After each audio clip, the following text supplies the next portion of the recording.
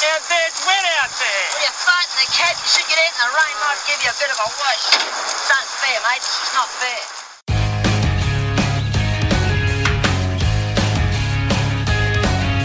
Somo and Redman are the Thong Slappers. They're two blokes making lots of noise but getting nowhere fast. Hey, g'day folks, it's Simo here and welcome to episode 18 of the Thong Slappers, the big 1-8. We're all legal now. What we're going to get on and do with this episode is we're actually going to finish up 1983 as promised. Now, we've been joined by a special guest and self-proclaimed mutt, Andrew Broadley from Street Machine Commodores and also its big brother Street Machine Magazine. He's back to talk general chit-chat with us. Welcome back, Broads. How you going, mate? Going really well, mate. Yeah, thank you for having me. Oh, you're very welcome. You're very polite too, I must say. Hey, listen, I know 1983 will probably be a little bit hard for you, seeing you're actually born in 1983, but we'll see what we can do anyway. And Redmond, I hope you're actually there too. Yes, I'm here. I've had that much sugar and chocolate treats that I'm waiting for you that I'm shaking like the Sayo packet at a Boy Scouts camp. Oh, seriously, Broads. Where do you go from there? It's no wonder whenever he says this stuff, I just lose all train of thought and concentration and know what to say. So do you understand why it's that way now that you're at the coalface yourself with us? I get what you're up against, mate. It's not easy. No, it's not. It's always about the wanking. I'm giving up wanking. Great song by Kevin Bloody Wilson too. You should check it out if you get the chance. Hey, we'll have to. Hey, speaking of songs, we're going to talk about a bit of a song for 1983 that's actually divided Thong Slap as a unit. And we'll get to that a little bit later. But I guess the main thing we want to cover off this episode as promised is talk about a couple of movies from 1983, a couple of very pivotal cars also from 1983, and have a chat about that particular song I just alluded to. First and foremost, BMX Bandits. That's where we want to start. So, now are you guys both fluent in BMX Bandits and what it's all about? Yeah, I mean, it came out not long after I was sort of born, so it's not like I recall its release with any great sort of accuracy. But I used to watch it a lot as a young fella, and I had what I think was an old Madison BMX that I stripped down and resprayed and reassembled when I was a kid with the Skyway Tufts on it, and it was a pretty cool rig. So, yeah, I get it. Nice. And isn't it funny that so many car guys you speak to of our kind of generation, they all started off in BMX and doing the same sorts of things, rebuilding BMX bikes, painting them, doing all that stuff to them. And that's why a lot of the street car guys you meet these days are still fans of the old, BMX. Yeah, definitely. And I mean, even these days I've got a SE Bikes Big Ripper in the shed, which is kind of like an oversized BMX on 29-inch wheels, which I love rolling around on, and it's a bit of a throwback to my childhood, I guess, as well. Thong Slappers suck. Back to BMX Bandits in 1983, it was actually the first movie for one young curly red-headed lass called Nicole Kidman. And funnily enough, I said to St. Lucy the other night, geez, I wonder if she's embarrassed by this movie, like when it comes up in her movie credit rolls. And she casually turned to me and St. Lucy said, I don't know. She said, I think it's Nicole Kidman's best work to date. Which kind of sums that up in a lot of ways. But look, the basic premise is the movie focuses around three friends. You've got PJ, Goose, and Judy. Of course, Judy is played by Nicole Kidman. Goose is actually played by a bloke called James Lugton, who I never actually saw in anything else after this movie. And PJ...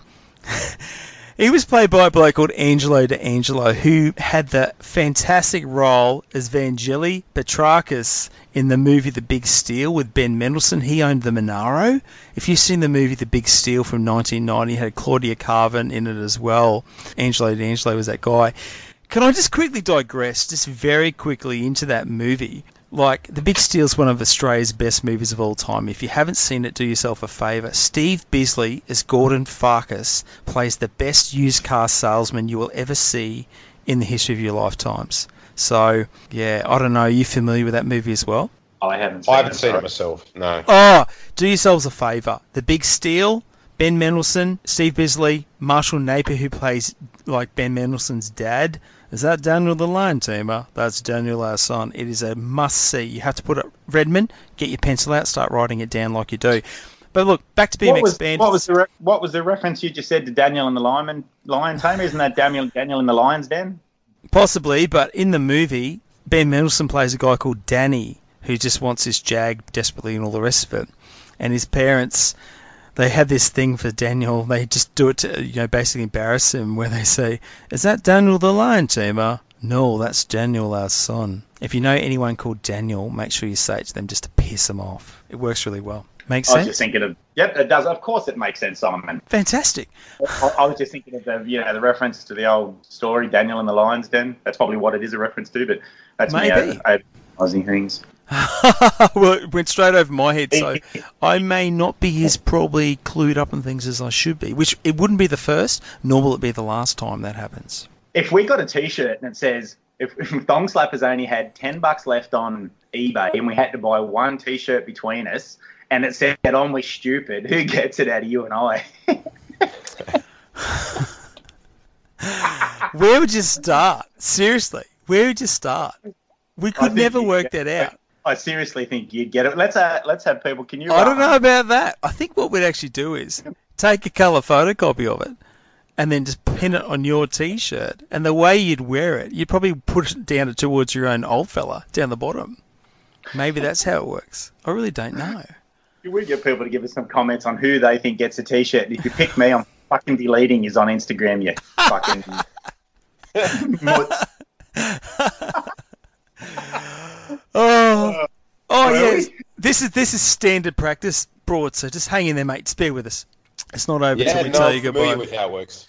Yeah, cool. Hey, okay, so BMX Bandits, these three friends who obviously ride into BMX, they find/steal a bunch of walkie-talkies that are hidden for a bunch of bad guys to use in a bank robbery. Now, one of the guys who plays, I guess one of the bank robbers, is a fella called David Argue. He plays like the blonde-haired fella in this movie, and he is one of my favourite Australian actors of all time. He was in Midnight Spares, which we'll also talk about. He played a fella called Rabbit in Midnight Spares, also a 1983 movie. And his demeanour, the way he acts, his voice, it cracks him up every time. But look, as far as BMX Bandits go, basically stealing these walkie-talkies takes this bunch of friends on some big adventures. If you can think of any BMX bike stunt to do, this movie will have it, whether it be jumps, whether it be riding downstairs or upstairs. There's one actual particular scene where they do a jump off a Volkswagen Beetle and land in like a soccer field. And I'll tell you what, mate, when you watch the landing in the movie, you see the guys who did these stunts, like the riding. Both of these guys, when they land, you just see the feet come off the pedals. And if they didn't knacker themselves to Kingdom Come on the top tube, I tell you, it's pretty gruesome when you watch back and actually pay like close attention to that. But I think for me, probably one of the best scenes in that movie was they took the bikes down a water slide. Do you remember that? They actually get their bikes and they go down this water slide. I remember as a kid just thinking that was awesome, and I had to give that a go at Rainbow Valley at Ferny Grove. I never quite got to do that, but it's sort of one of those things where it's always amazed me. You'd see the bikes, they didn't have cranks in them, or they had like half cranks, so the pedals, of course, wouldn't dig in and do any damage or whatever the case may be. But it was only recently that I learnt from a mate of mine, Glenn Casey, who was actually in that movie. He was a kid, and he was in that movie at the end scene where people are getting overrun by kids on BMX bikes. He actually said to me that the bike frames they used for those water slide scenes were actually made out of PVC tubing, which I thought was pretty cool. Wow, well, was that so it didn't damage the slide? That seems like a lot of work, doesn't it? It must be, but I think also just to keep them as lightweight as possible, perhaps. But it was just interesting. I'd never think to do that, because as far as I was concerned, they always look like real bikes. I mean, they didn't kind of mess around with the bikes they used. Like, there was a red Diamondback, they had the blue Mongoose, and also a black Malvern Star. So I guess the bikes they chose to use were quality stuff at the time. So, you know, it's interesting, those sort of little tidbits of information you can learn about particular movies and stuff, you know, from people over the years as well. But I guess it came at a time where BMX bike culture was just massive in Australia, you know, and it was right at its peak. It's probably why the movie was so popular then and is still so popular now. Well, can I just make a comment on that? And I can say this. You posted something on Instagram the other day. It was that I wanted to star a BMX star song. Or the old TV commercial. I can say with no irony, and I can say without bullshitting, and I swear I still sing that song when I'm riding my fucking bike, man. It's like it's like an ad. Like any ad. And when you put it up, I just went, when you put it up, that linked me back to Thong Slappers. I went, Oh, guys, that's right. I'm part of that. That's right. And that was one of the go-tos. You picked it perfectly when you put that. To be quite honest, with my homework for this podcast, one of them was to watch Expandeds. I only watched the highlights, but I did suffer through the other two fucking assignments you sent me. And I know the other two assignments you sent me was because me and Winston rang you pissed the other night at midnight, which we thought was fucking hilarious, but I do apologise for waking everybody up. Sorry. Oh, look, the movie reviews we've got coming up, like Midnight Spares and also the song review for Uncanny X-Men, How Do You Get Your Kicks, it's going to divide us as a united team, I think. I think we're going to come away from this just devastated at each other and wondering if we can ever be friends again. But moving on, Broads, BMX Bandits, what are your thoughts? Yeah, I mean, my recollection of movies and pop culture stuff is not razor sharp, but what I will say is that I do remember watching it a bunch as a young fella, and I do remember after watching it feeling the need to go and jump on my BMX and go for a ride, which, you know, I think is something that kids today could probably use a little bit more of. Oh, mate, I think adults can. Like, I see clips on TV of Drag Week or people doing burnouts, and I immediately want to go out and smoke the tyres off something myself. I think it's something that sticks with you as well. Personally, I know Redmond does. I've seen video evidence of that. So, yeah, should see him after he watches a porno. Oh my god! I'll send you a video. I'll post the video of me gripping the shank. Where I do some of the best work. But BMX is for me. Like, we've all got cars, maybe road bikes, dirt bikes, and bits and pieces. I've said it before. BMX for me is the best. It's so simple. It's just got two cranks, two sprockets, one chain, no suspension.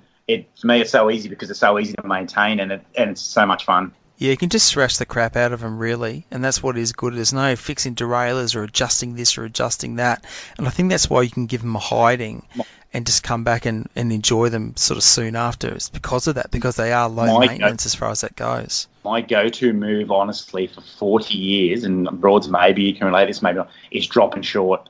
I mean, doing a jump... My nephew's called me 50 Cent because my rims just end up like a 50 Cent because I just consistently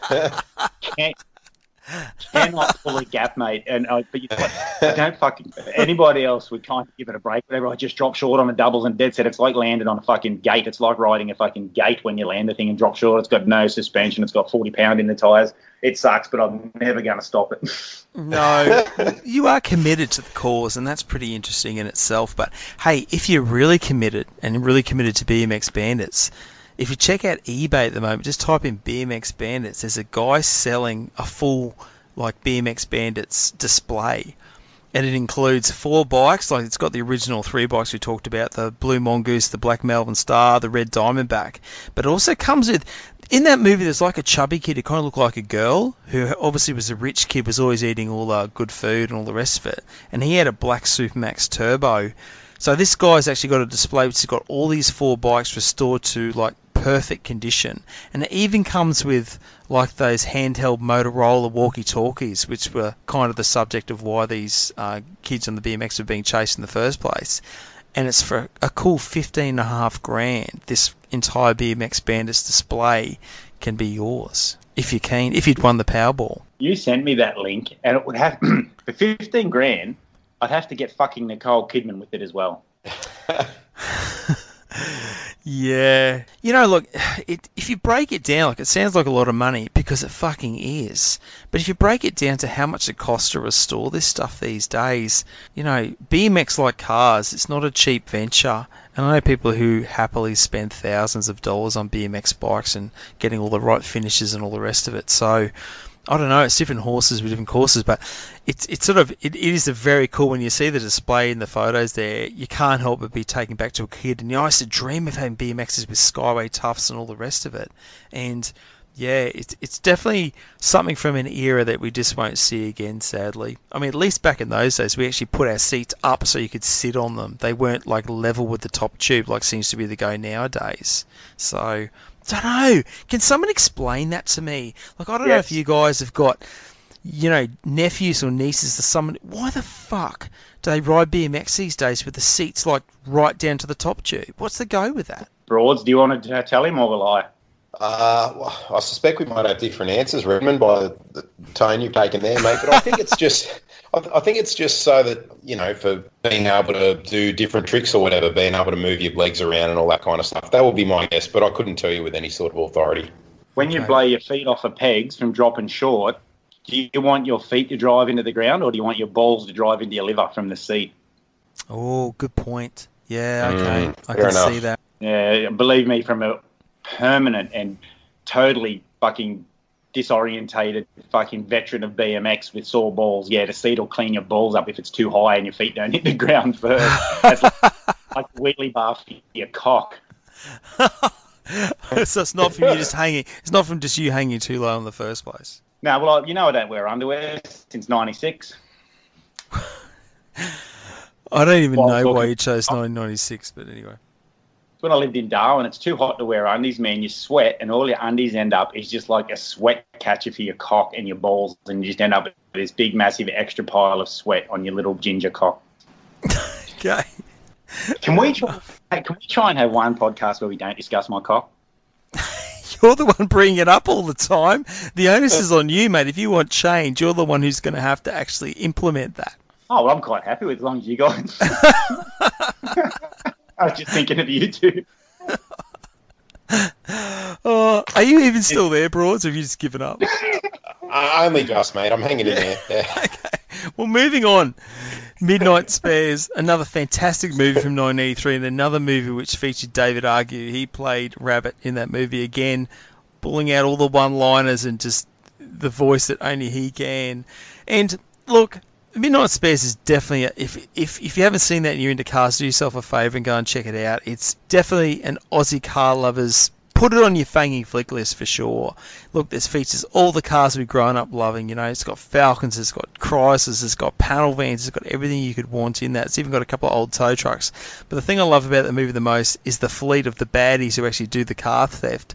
They've got Holden 1-tonners with Trans Am fronts and musical horns. It doesn't get much better than that. But look, Midnight Spares is based around a fella called Steve. He's come down from Toowoomba to race sprint cars with his dad, Ted, who lives in Sydney. And Ted, his dad's kind of disappeared and no one knows where to find him. So Tomas, who's played by Aussie veteran Max Cullen, he's actually in business with Ted in this panel shop. And it turns out that a few of the local businessmen are into a pretty full-on stolen car racket. So that's basically what the story revolves around, is Steve and his mates who try and bust this stolen car racket wide open and in the process get up to some shenanigans. It's got some fantastic, actually, early Speedway footage too. I think it must be Liverpool, somewhere in Sydney. Look, I'm not from Sydney, so my apologies. But Parramatta, yeah, look, it's got some great Speedway. Looked like it could have been Parramatta, I think. Yeah. Okay, cool. Well, yep, definitely local knowledge comes in handy there from you guys, that's for sure. But, you know, look, it's got a lot of cool stuff in it. It's got Gia Carides, which is also a massive bonus. She plays Ruth Mintos, who's like becomes Steve's, I guess, girlfriend. Another good thing of that movie, it's actually got a lot of cool Australian, like, legendary actors as well. You've got Tony Barry, who plays a dirty cop. Graham Blundell, who plays a shifty businessman, and John Clayton, who's like an insurance assessor, lining up all these panel shops to use their stolen stuff.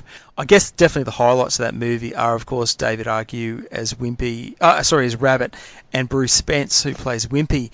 Now, Bruce Spence, of course, he was in Mad Max 2. He was the bloke who, the gyro man who flew the gyrocopter. Big, tall, lanky fella. You see him in a lot of stuff.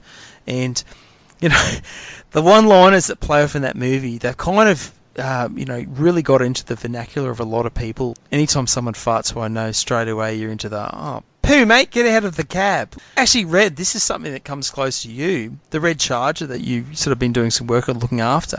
It got its name, the Canoe, from Midnight Spares. Who's stealing my car? He's stealing your car, that's right. Next time you see a nice red Charger, mate, it will be a canoe. So, you know, is this a movie you guys grew up with, or is it something you've got onto sort of in recent times? I'm probably a little bit young to be sort of into it, I guess, as such, as part of my childhood. But I did give it a watch the other night, and I quite enjoyed it. And that scene where that Charger was cut up was pretty brutal to watch these days, even as a Holden guy. And I mean, I know that you guys don't have a great deal of sympathy for rec classics as such on the Thong Slappers, but yeah, they made short work of that thing. Look, definitely. And that's sort of one of those scenes that just has gone down into, I guess, legendary status as far as Australian car movies go. But what about you, Red? Look, I know you weren't really a fan of this movie so much. Have you got a bit of a review on Midnight Spares for us? I have. Now, I watched part of my homework along with the Uncanny X-Men. I watched it from start to finish. So I have a synopsis here of the film. I basically consider the genre as a horror film. A chick marries the first guy she bangs. Man, that's a fucking horror film there, right, for anybody. The other major theme in the movie is a dirty, filthy mechanic in blue overalls who's battling a really bad case of the worms. And it could be an hour-long ad for Combantrin worm tablets. I mean, a couple of worms right at the start of that would have solved it. I'll have 3 hamburgers with everything, please. 2 15 inches of heaven, 3 cans of Fanta, and 4 donuts, please. The usual. And wooden on the bottom of Mars bar if you got one open, Ruth. And did I see a Trans Am fronted SLR 5000? Oh, it's got a Monza front. Yeah, no, it's actually got a Monza front. Yeah, the red 5000. One. The car chase is another scene that I think was interesting. Was it a XA hardtop and a P76? That's the ones, yep. In the aqueduct there or whatever. I mean, there's that would have taken 400 fucking tins of WD-40 to film by the time they dried them. Still, then things would have been running 1 cylinder each with all the water spraying off the dizzies at the front of both of them. There's no way they would have been able to. They're probably towing them in the fucking end. But I solved the mystery too of it actually. A bit of detective work. You know what happened to Ted the dad? Where he's gone? No, he's been done. They've done Ted. That's all I know. No. Max Cullen. He fucked off after he watched the preview for the film. Oh, that's a bit harsh, man. Come on, your movie reviews like reviewing a cover of Street Machine magazine. You take the wildest angles. I am very impressed with the WD-40 on the distributor thing, though. That's something I never would have thought of. I guess I'm judging it unfairly because it would have been so much better if I had watched it back when a cult films are best to watch when you are young and impressionable. But unfortunately, I'm judging it against like Running on Empty and Stone, Mad Max, some of them things. So I'm sure it's probably if you watch The Castle today, like as a 45-year-old, if I watched The Castle today, I wouldn't get it. I think you got to watch cult films back when back when it was new. I'd probably be in my arsenal, but I'm not a huge film fan either. Oh, look, see, I kind of agree with that with TV shows like Dukes of Hazzard. Like, I watch Dukes of Hazzard now, and as much as I like watching it, it's definitely not as good as it was when I was a kid, but I watch Midnight Spares now, and I still piss myself laughing. I still think it's an awesome movie. And what was the other movie you mentioned? You were just comparing then? Running on Empty. Right. Yeah, it was something else, but I can still watch those. I still get just as excited by those movies now. Oh, The Castle. Like, I even watched The Castle, and I still think it's hilarious. So maybe just, I don't know. Maybe I'm just not as cultured. Maybe there's not enough Jack Kerouac in my life as there is in yours. I've just missed it altogether. A couple of little tidbits for Midnight Spares. For starters, hang on. When Rat pisses in the fuel tank of the tow truck and gets electrocuted on the old fella, surely you laughed at that. Surely your Redmond face cracked a little bit of a smile. No. Add to it. Were you steadfast? When you held strong. The food van, that was fucking hilarious. No, it was funny. It's funny when he boosted the food van as well. Yeah, look, a couple of interesting little pointers from that movie. Janelle Clapton, who played Rabbit's missus in that movie, who gets a top off at the end of the film, that was actually Amanda Dole. She was a Playboy Playmate of the Year, or Penthouse chick, that chick. Yeah, so she had prize for doing that sort of stuff. But also the finishing song to the movie, like right at the end, when the end credits roll, it was a song called Love Is the Law. That's actually written and sung by Paul Kelly. It's a great version of that song, and it's not really one you get to hear often. Like the other version you can get, say, on his albums, it's a lot faster than that. But I think it's a fantastic version of that song. It's a shame it was never released as something you could, download or purchase anyway. But like, I don't know. I think it's sort of, you had cars in that movie like the black Trans Am that gets stolen from the car yard. Oh, I think we lost Broads. We knew it was coming. we got no one to blame but ourselves, mate. I'm just adding him back. He won't come. You had enough, all right? You had enough. I'll send him a photo of my cop. Right, there you go. I did. Again. Andrew's back. Oh, g'day, Broads. How you going? Hey, Broads. Hey, blokes. Sorry about that. It's my laptop battery went flat. So definitely, folks, put those on your movie to see list, and you guys be the judge, and we'll be really interested to see what you come back as feedback goes for both BMX Bandits and Midnight Spares.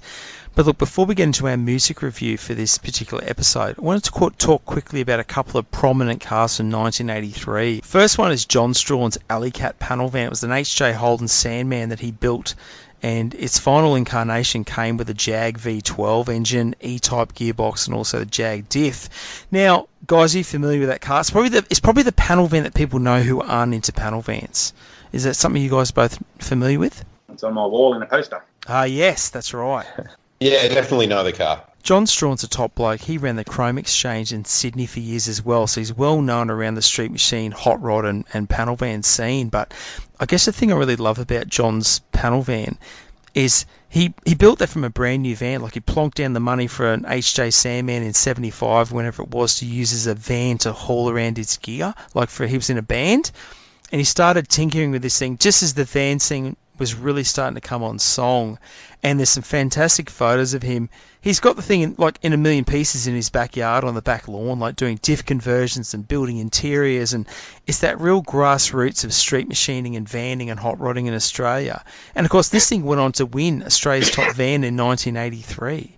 And I guess it was at a time when bigger was better as far as what people were doing, and that's kind of the thing that made him decide to go with the Jag V12 engine. And of course, it was detailed to the eyeballs. It had 6 SU carbies on it, and it was a bit of a change from the previous incarnation, which had a tunnel ram 308, the motor of which went into the Wizard. But, would you agree that it's probably the poster child for panel vanning in Australia? Like, could you think of another van that would be more prominent than Alley Cat? Very iconic car, and mechanically just really innovative and a really cool thing. And like you said, a real expression of that bigger is better mentality with vanning. Yeah, for sure.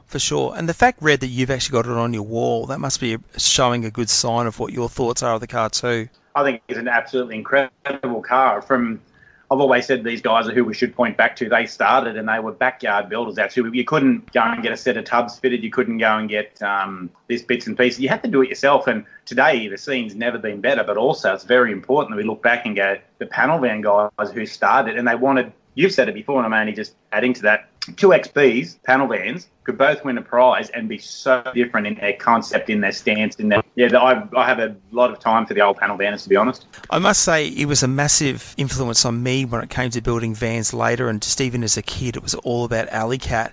And that actual particular issue, it was featured Custom Vans and Trucks number 30. That was released back in 1983. Is the same issue that actually has my letter where I was talking about building my own Valiant panel van when I was a kid. And the irony of that is Disturbia actually has the door handles, the exterior door handles out of Alley Cat in it, and that's no bullshit. It is the door handles that are in it now. Yeah, came from Alley Cat. How'd that come about? Well, Alley Cat was fitted with Charger door handles. It had Valiant door handles fitted to it. And basically what happened was, years have gone by, John sold the van, a couple of owners had it in between, and a good mate of mine, Brian Phillips, actually bought the van. He always loved it. He saw it come up for sale, so he bought the van and started to do a rebuild on it, and he changed the door handles like you buy the brand new handles now, and he said, hey mate, do you want the old handles for your van? So I got them and detailed them. You can see where they've been modified for use in the Holden with the linkages, but they still fit into the Valiant Perfect, and I've got a fantastic shot from the Van Nationals of John Strawn actually with me pointing at the door handles, giving them the thumbs up. So that's incredible. Yeah, cool. Yeah, like it's just like a goosebump thing for me when they arrived in the mail. It's like, wow, like these were Alley Cat's original door handles. It might be a case of small things and use small minds, but to me it meant a lot because of the journey that Alley Cat was on with me as far as, building vans and loving vans growing up. So yeah, it was a pretty cool thing. That ties in with what I'm always saying about contribute and get involved in the scene and get out amongst it. You wrote that letter to that magazine, you got involved with Alley Cat, and then it may be a small thing, a set of door handles in the mail, but it's actually quite a big thing. And that's what I'm saying, contribute and get into it and do little bits and pieces like that. That's unreal, mate. That's excellent. I'm wrapped. Oh, look, it just, I guess, capped off the bill for me in a lot of ways. And I've had a lot of vendors sign the glove box in that too. And it's sort of, I don't know, it's just been a complete journey from start to finish. And that was kind of the whole thing about it, like why it was built in the first place. So another car I kind of wanted to talk about was Bluey Boxall's Volkswagen Beetle, which runs a Ford V8. Now, Broads, I know you ran into him just recently, didn't you? Literally yesterday, yeah, the PPG Open Day, the PPG Cruise-In. I couldn't believe it. We were just sort of chatting that, you know, we were gonna talk about Louis Volkswagen, and yeah, there he was. He rolled in you know, his new project. But we spoke about the VW, and he tells me he still drives it all the time. He had driven it literally the day before, and it's got just shy of 550,000 miles on it since he built it, which is incredible. That's impressive. It is. You know, in metric terms, that's borderline a million Ks. It's just crazy.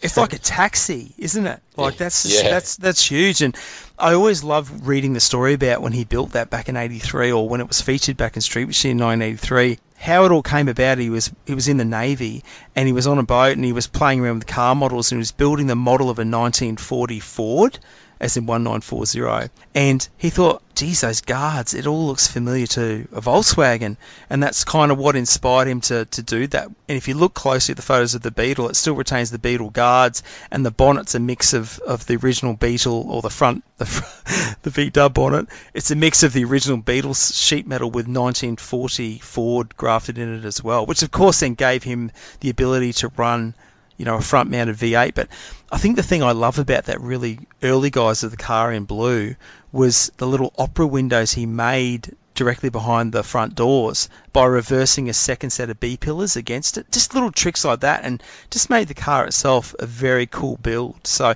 and that's actually an original split-window Beetle as well, so the purists would just be hating on it so bad these days. But it's a very iconic car, that's for sure. Yeah, absolutely. Really innovative, I guess, in so many ways, and that kind of shines through in Airborne 8, his current project car, which has parts from 60-something different production cars that are all sort of bundled up into this one concept that he's sort of sat down and envisaged. He's a really talented guy, a lovely bloke too. Yeah, no, that's good to hear, and great to see he's still mixed up in the scene. And look, the Volkswagen's still around. I know it's been repainted a couple of times. It's currently red with flames, I think. So, you know, he seems like a personable bloke and someone who'd be worth having a chat to, that's for sure. Yeah, he's a cool cat. Yeah, and I guess, Red, you being a Volkswagen fan, what are your thoughts, mate? Yeah, well, Simon, you know I've always been a massive fan of the Volkswagen bonnet, but the bonnet.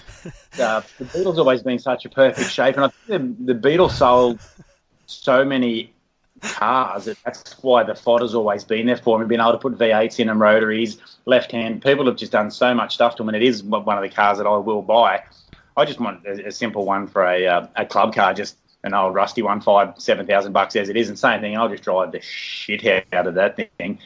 I really like a Volkswagen. I like Porsches as well, but yeah, I remember that car with the V8. I've got the magazine here. It's a great feature. And if you read through it, you'll see what I'm talking about, where, you know, sort of what inspired him to build it in the first place. I thought it was pretty cool. Built the model, I really just think it's because he wanted to fondle the Volkswagen bonnet. Could be one way of looking at it. I like Herbie, man. I'd put I'd just get a tin of spray paint and write 53 on the door. I wouldn't even bother getting a computer cut sign and getting it all cool. I'd just go fucking gorilla with it.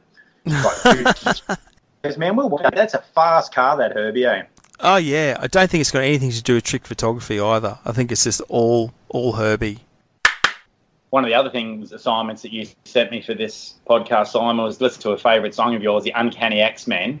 How do you get your kicks? Now, I've never heard it because Uncanny X-Men, I know who they are. So I will do a review of them. Just want to do a little throwback. Some friends of mine have got a podcast on music. So if you actually want to have a decent review of some good music, get hold of Condition Mint. It's my old mate Wooly. And have a listen to his podcast. It's on iTunes. It's very good. Anyway, Simon, you actually had a listen to one of their podcasts. What did you think? Yeah, no, I thought it was pretty good. See, I don't know a lot about music, but I'm a little concerned, Red, that you don't think that the Uncanny X-Men was good music. Oh, it's barely fucking music. So fuck, it's bad, man. So I had to watch and listen to all 3 minutes and 36 seconds of the ear-bleeding, fucking horrible, droning, pointless crap. I done it because you asked me to do it, but it was my fault. Like I said before, for ringing you when I was pissed. To do the review, it's only 4 words. It's fucked. The end. But I actually did do a proper review, and it'd be so much more fun to review if I liked the song. But I'll give you your choice, and I'll give it a crack. Righto. So here it goes. The cars are definitely the star of the clip. I watched it a few times, honestly, with the sound muted, just so I could ID the cars. I'm like, I'm not listening to the fucking thing again, so I muted the sound so I could watch the cars. First thing's got that blue HQ, and is it a Blown FC? Yes, yeah, that was actually Alan Carroll's. It was a famous feature car, like it's in magazine feature car back then. Yeah, two-tone orange and white FC with a blown small block in it. It's very tough. Yeah. Looks like they're street racing and blazing the fucking top. One thing, how many years later is it? It's still, the music's crap, but how many years later, and seeing that blown car get the tyres blazed is timeless, isn't it?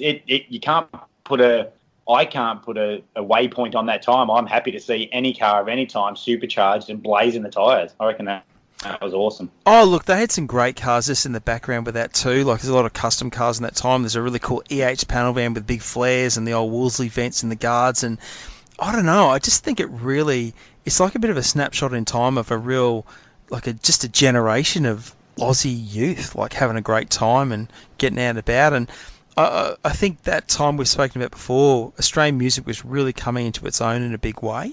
And I think that's sort of why bands like that aren't forgotten as well. I mean, they're still together these days. Of course, the lineup's changed quite a fair bit over the years, but Brian Mannix still pumps out and they still tour and all the rest of it. So, look, I think definitely it's one of those songs where I love that era of music, and I especially love that era of Australian music, but the film clip to me just makes it, 100 times better. And for you, probably makes it the only bearable thing about it is if you can watch the film clip without the song. But, Did you see the EH in there with the massive write-off in the front end? Oh, yeah, in the wrecking yard. That's it. Yeah, poor Lucy, St. Lucy shed a tear when she saw that. That's what I thought about. One of the guys, I'm not sure who it is, one of the guys from the band is dressed up like Adam from Adam and the Ants. Oh, yeah. Bit of a piss take. I'm thinking, Christ, Uncanny X-Man with ant music fashion. I think that should be the fucking punishment, I don't know, for car theft or some fucking thing. If it was, using your car anywhere, I tell you. It's funny, like Brian Mannix was famous for ripping off people as far as like imitating stars, and there's that scene where he's dressed as Angry Anderson and he comes in and goes, "You can rule the streets," or "We can rule the streets." That was something he used to do all the time, was actually impersonate other Australian artists. So that's where the Adam and the Ants thing comes in as well. The red EH van that's in there, almost at the end, I think. Yeah, look. With a blue guard. Yeah, got a blue front guard. Or? That was a pretty general thing. That wasn't like a known custom panel van or anything from that time. Unlike Midnight Spares, which actually had the scene where the guy's looking at the engine bay and he's like, "Oh, look, his mum's got a Whirlpool." That was actually a famous EH panel van called Broken Hearted, built by a fella called Steve Plunkett, and it was famous because it had love hearts all over, like the headlights around. It was a real crazy custom van for its time. But no, sorry, the one in the Uncanny X-Men film clip, that was pretty much just a background van, that one. The guitar in it, dead set. Broads, you might have to. I don't know if you ever listened to it, Broads. I fucking had to, so you have to. The guitar, dead set, sounds like a Fisher Price fucking xylophone, man. It's fucking terrible. It's probably on equal footing for as bad as that. You know the little riff in "Am I Ever Gonna See Your Face Again" by the Angels is the most annoying sound the guitars are. You know, fuck man, I can't listen to that song by the Angels. They just go nee, nee, nee, and it's like dead set xylophone. Broads. Yeah, it's I did listen to the song. I have to admit, I didn't gel with it. Red, I'm siding with you on this one, but I do know the riff you're referring to in the Angel song. It's a little bit grating in isolation, maybe. Cracker of a song though. I was going to say, you can't bag that song. Like, that's a great song by the Angels. Oh man. What's the guitar that the guy used? I was listening to it, the sound down in Uncanny X-Man. He's got a Gibson or an SG or something. Might even be a Gretsch with the Australian flag on it, which was a bit early. Like in '83, Australian flag wasn't as, like we spoke about before. It wasn't as much of a fashion brand as it is now. But I like that bit. I don't know who the guitarist is, but what did you get a look at that guitar, Broads? I didn't, mate. No, I didn't spy it. That's just my opinion of that '83 song. I mean, '83 had some great music, Rose Tattoo, if I can Kill 'Em All, Metallica, The Four Horsemen, heaps of real, even the pop music, Elton John, Mickey by Tony Basil. But Broads, I know you're into your music and your guitars. Do you want to give us your opinion on some '83 music? Oh, Red, I think for mine, the biggest news out of '83 music-wise is that Cold Chisel broke up, which is obviously heartbreaking. I mean, we know now that, they reformed a time or two and have done some great things since, but it was a big deal at the time. And their Last Stand show that they did at the Entertainment Centre was a big deal. So yeah, for me, if I had to pick something from the world of music that's newsworthy out of '83, that'd be it. They broke up after the Uncanny X-Men song. They threw their guitars in the fucking river and walked off, I think. That's right. The Last Stand DVD is an absolute cracker, Simon. If you can get it and have a listen, it's about 13 songs. And they do Wild Thing, which is a simple song, except when Barnsey and Moss and fucking Walker do it, they rip that. I'm massive. Do you want to talk a bit about Cold Chisel Broads, or? Yeah, why not? Jimmy Barnes is probably the greatest heavy rock vocalist alive at the moment since Joe Cocker died, I think. But I think they're the most versatile band they can do. When the war is over, how can a band do that song and do Open Up the Door Astrid? It's just, they can do swing, they can do rock. They're as versatile as Queen or the Beatles, mate. I fucking rate them. For sure, mate. I mean, a couple of their tracks are borderline sort of reggae songs, and then, you've got hard rock songs and ballads, and, as an outfit, they were outstanding, and a number of talented songwriters within the band. And I think Ian Moss is one of the most incredible Aussie musicians of all time as well. And, just the powerhouse. I was really, really fortunate to get to see them live in Mudgee, in my hometown at Day in the Green, going back a few years, and that was incredible. That's something I'll never forget. Yeah, when I seen Cold Chisel, it was about 2006 or 7 in Townsville, and it's in a basketball arena. So they were in the bleachers, and we're on the court. So it's a tiny kind of venue really for them to play. Barnsey comes out in his white t-shirt, his camo pants, dog tags, and a bandana. So I'm thinking, is this Jimmy Barnes kind of trying to be Jimmy Barnes? Or what? Man, as soon as they broke open, I went, no, this is fucking Jimmy Barnes. Everybody's paying attention, man. And it wasn't a best of tour. It was fucking, and that's the first time I heard HQ 454. Man, I'd never heard it before. And I'm picking up, did he just say 9-inch diff and TR? Awesome. There are a couple of lines in that song, if you're a proper car guy, that'll sort of make you cringe a bit, like they're talking about fuely heads on a big block and things like that. But certainly the spirit of the song you can certainly get behind. It's a cool track. I like it. He's saying L34 heads on his Now they didn't write the song. Chisel were gifted Correct. From someone. Yeah. I can't remember who it was from. Yeah, I think it was a country artist from memory. Yeah. And then somebody writes in Street Machine, how can you get that? And I went, mate, it's Mossy, Walker, and fucking Barnsey. They can fucking make him fit if anybody can. Yeah, that's right. That's true. Barnsey will yell at it until it fits. Yeah, that's right. I reckon just an absolute, we could make this a Cold Chisel podcast. I suppose that's not what we're aiming to do, but they are absolutely one of the best hard rock bands and versatile. They could probably play fucking Happy Birthday and make the thing sound like Led Zeppelin, Yeah, true. Yeah. I think Mossy grabs the Gretsch Country Gentleman or something like that when they do Astrid, and he was just quite accidentally. I didn't realise how much of a swing song it was. He starts quite accidentally and not too shame. It starts doing the duck walk like B.B. King, not like Angus. It's more like B.B. King, and he was just unconsciously doing it. And I went, fuck, that is cool. That was really cool. Man, Astrid's it's a rockabilly song, really. So it's appropriate that he's playing a Gretsch and carrying on like that. That's very cool. Yeah, and then 2 songs later grabs out that red Stratocaster, and what do they play? What's one? Cheap Wine, and just rips the fucking ass out of that. I'm like, this is doing my fucking head in. There's no bands this good. Yeah.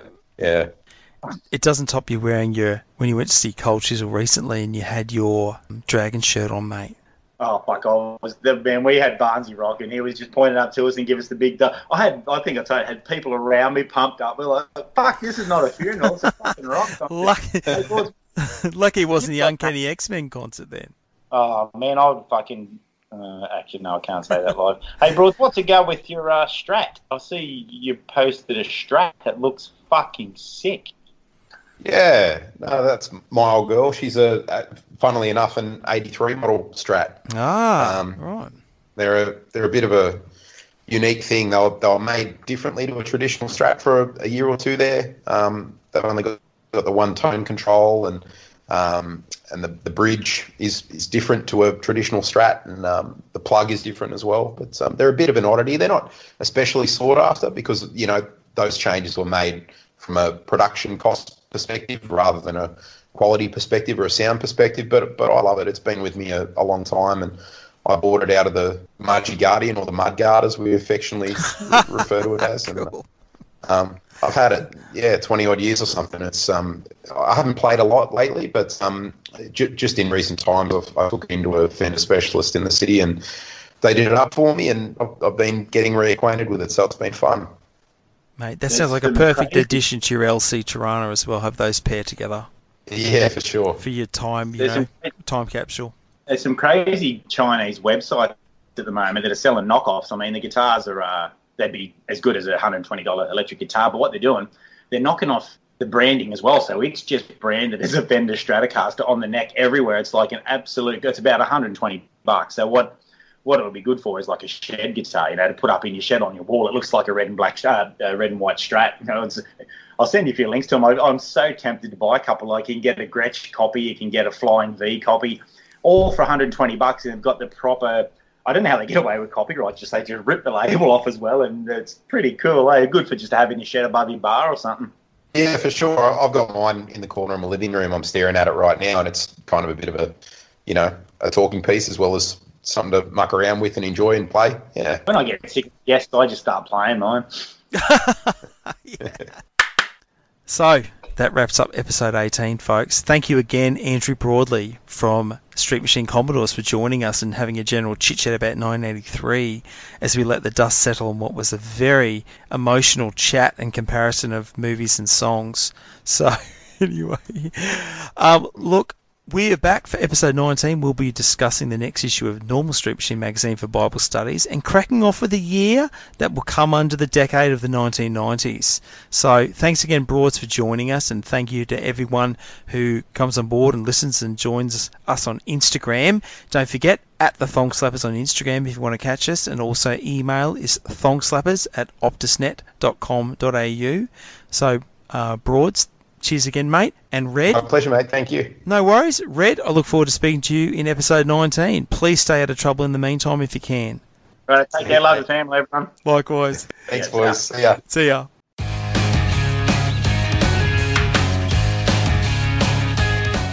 Come on, say it. Just say once. Come on, Broad, say it. I'm not afraid to throw C-bombs around, mate. I used to work in underground coal mine, don't forget. It can't be the C-bomb, Broad. It's got to be...